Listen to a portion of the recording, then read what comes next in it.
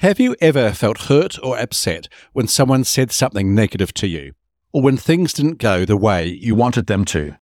If so, you're not alone. It's all too common to get caught up in the belief that other people's actions or words are a reflection of you. But the truth is, they're not. It's a common trap, and one that can keep you stuck and feeling defensive, hurt, or angry. In this episode of the Anger Secrets podcast, you will learn how not to take things personally, so that you can stay calm in situations that would otherwise have you lose control. Hello and welcome to episode 17 of the Anger Secrets podcast. I'm Alistair Dews, and over the last 30 years, I've taught over 10,000 men and women to control their anger, master their emotions, and create calmer, happier, and more respectful relationships. In this podcast, I will share the best tools and techniques I know to help you do the same. Before we get into today's topic, if you'd like to learn how to control your anger in just a few weeks or less, head over to angersecrets.com/training and sign up for my free training. In this training, you will learn the simplest, quickest, and most effective way to control your anger, why traditional counseling or anger management programs just do not work, how to manage your anger in just days, not weeks or months, and much, much more. That's angersecrets.com/training. Okay, now let's jump into episode 17, how not to take things personally. When it comes to controlling your anger and mastering your emotions, understanding how to stop taking things personally is an important skill. The truth is, most of us take things personally that actually aren't about us. We interpret other people's words and actions as if they are personal attacks or criticisms, when in reality they aren't. For example, if your partner says something you perceive as critical, it is easy to become angry or defensive.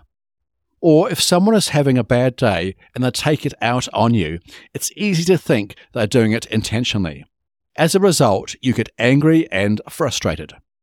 To help deal with these situations, I usually give my clients two pieces of advice.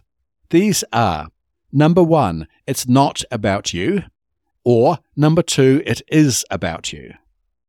Let's look at each of these options in more detail. Number one, it's not about you.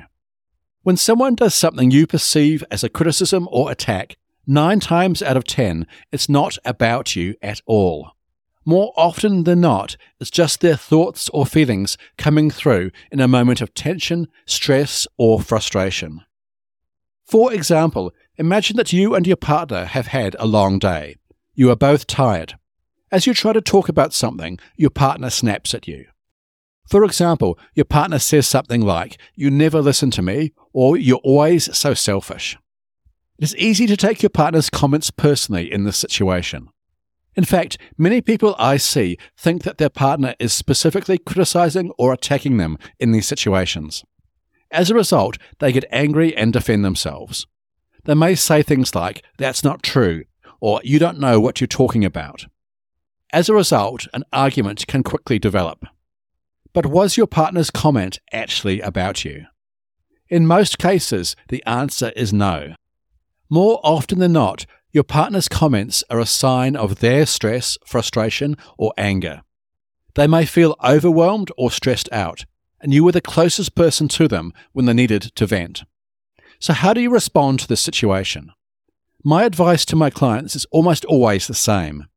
Instead of responding to your partner's frustration and anger with your own, try to understand more about what is going on for your partner. For example, you could say, "It sounds like you're feeling overwhelmed. Is there anything I can do to help?" Doing this shows your partner that you care about what is going on for them. This will likely help you stop an argument before it starts and diffuse the situation. Summarizing this point, often when people say something you perceive as a criticism, especially your partner, it is probably not about you. It is about them. They are likely feeling overwhelmed, stressed out, or simply having a bad day. As a result, show them understanding instead of getting angry or defensive. Ask them what is going on for them or how they are feeling. You will be surprised how often this helps to diffuse a situation before it escalates. Option 2, it is about you. The second situation is the other person's comments are about you. For example, your partner may say something like, "You never listen to me," or "You're always so selfish." This time, however, your partner means it. So, how do you handle this situation? The first step is to think about your partner's comments. Is there any truth in them? If there is some truth to what your partner is saying, then it's essential to be honest with yourself and acknowledge it. This doesn't mean that you are admitting that you are wrong or at fault. Rather, it is simply acknowledging none of us are perfect and that this may be an issue you could work on. For example, if your partner says, "You never listen to me," and there is some truth to this, you could acknowledge this by saying, "You're right, I could work on my listening skills. Is there anything in particular you think I could do differently?" Acknowledging your partner's comments shows them that you are open to feedback and can work on issues that need to change. This is a more productive way to approach a situation than getting angry or defensive. Now let's assume that you think there is no truth to your partner's words. What do you do then? A simple option is to ask for clarification. For example, if your partner says, "You never listen to me," and you think there is no truth in this, you could say, "I'm not sure I understand what you mean. Could you explain this more to me?" By doing this, you will get more information about what your partner is saying, which will help you get to the bottom of the problem. Remember that we all have blind spots, so remain open to the possibility that there may be validity to what your partner is saying, even if you don't see it at first. Okay, let's summarize what you have learned so far. Taking things personally may be your first instinct when you are criticized. However, it almost never helps the situation. Instead of taking things personally, take a step back and think, is this about me? If the answer is no, ask yourself what is going on for the other person. Showing understanding and compassion often helps to diffuse the situation. If the answer is yes, acknowledge any truth in your partner's words. Ask for clarification if you need help understanding. Remain open to the possibility that there may be truth to what your partner is saying, even if you don't see it at first. Either way, do not take your partner's comments personally and do not get angry or defensive. This never helps resolve the situation. Okay, that's all for today's episode. I hope that it has been helpful.